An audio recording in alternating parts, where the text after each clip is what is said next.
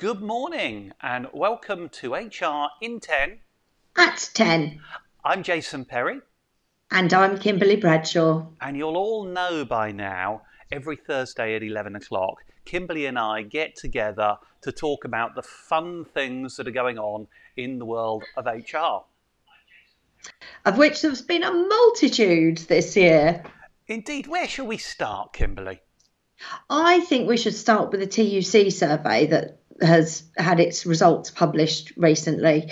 I thought that was very interesting.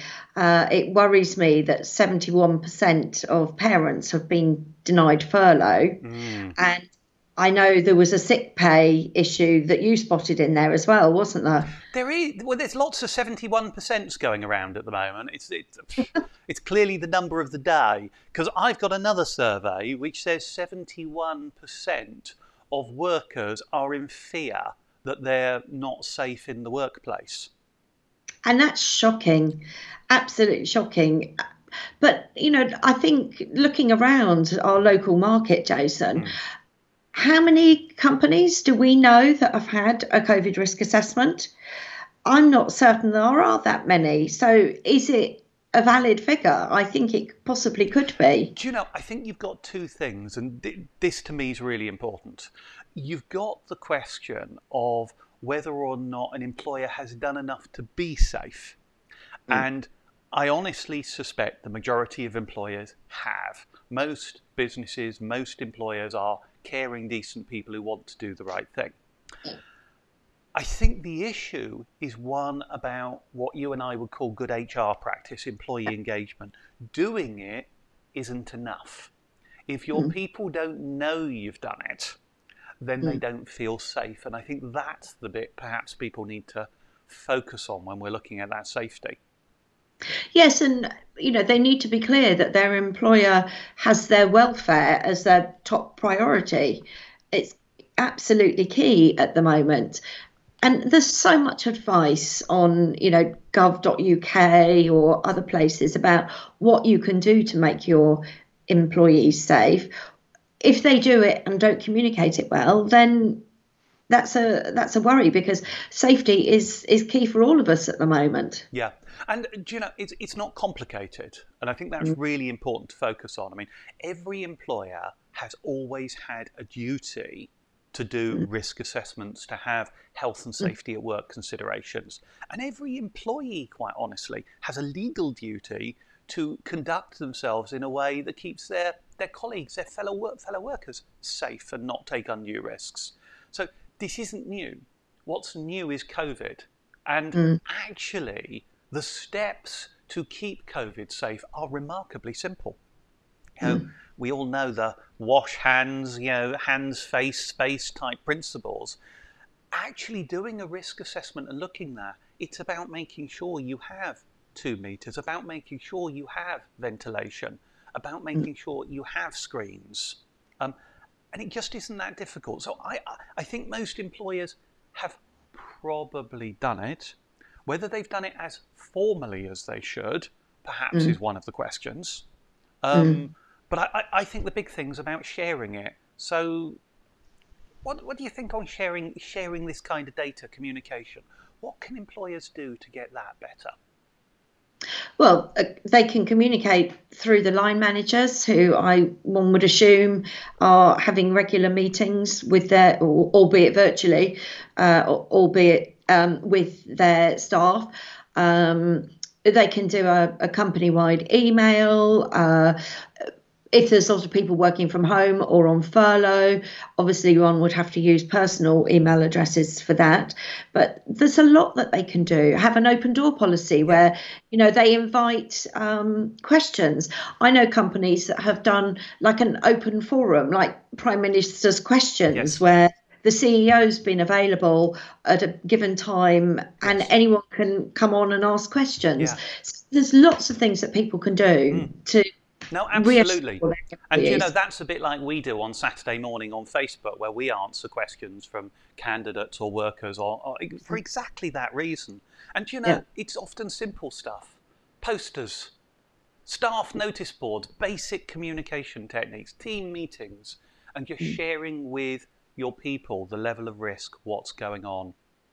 Yeah. And I want to come back to your furlough point because that's a really big one. But while we're just on our 71% fear, let's touch on masks. There's been quite a lot of talk as we've gone into this second wave.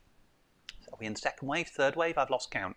As we go into the recent weeks, as to whether or not employers should up their standards in the workplace. And there's talk about people making masks compulsory in some employers. Yes, I mean, I can see that that's absolutely essential, particularly for when hospitality type venues open up, and if people are office based or somewhere where they can't work from home and have to go to the office and you can't do some kind of flexi time. But obviously, having to provide PPE is an additional expense for employers.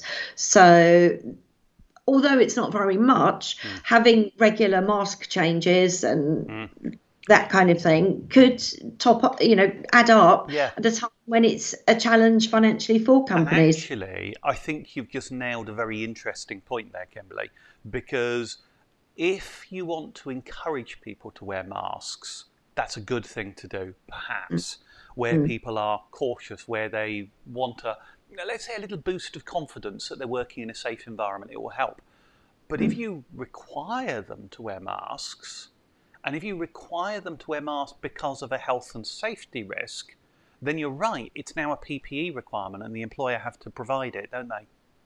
Yes, there's still the issue of whether people will actually do it. I know I dealt with a case in the summer, and an employee in a hotel, she worked in the bar and so was in a public area, and she was refusing to use a mask. So, we had to look at, could she work somewhere else for the time being?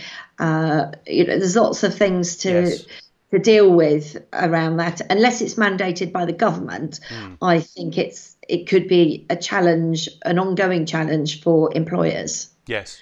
Yep. No, agreed.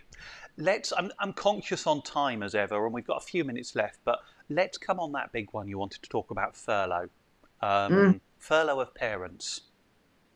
Yes, I mean, so many people have been talking about it, and whilst there are a lot of companies that actually are managing very well by being a lot more flexible, excuse me, in the hours that parents work. So, for example, if it's a two-parent household, one might work the morning and the other would homeschool, and vice versa. Or, I know a company who had a few single parents, and what they did was they just did some hours after the child had gone to bed.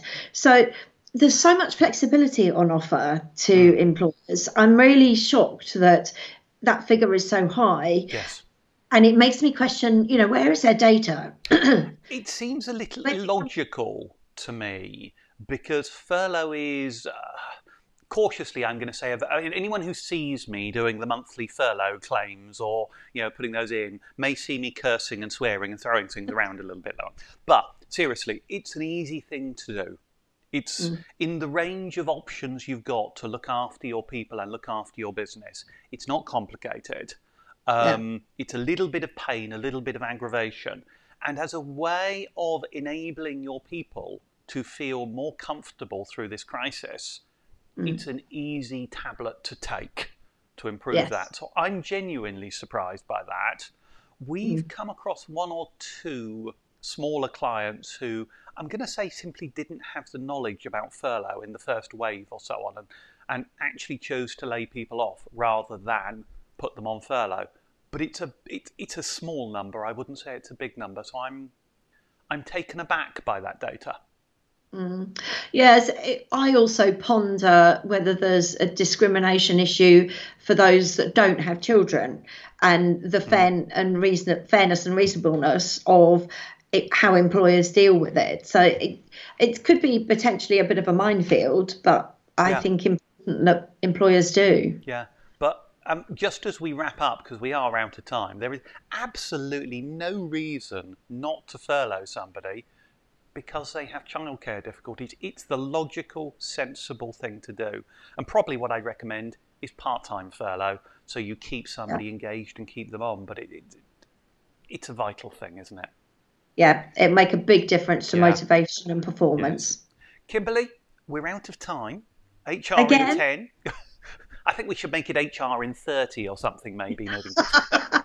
Or a day and a half. Yes. HR in 10, we're out of time. We've talked enough. So it's been great as ever.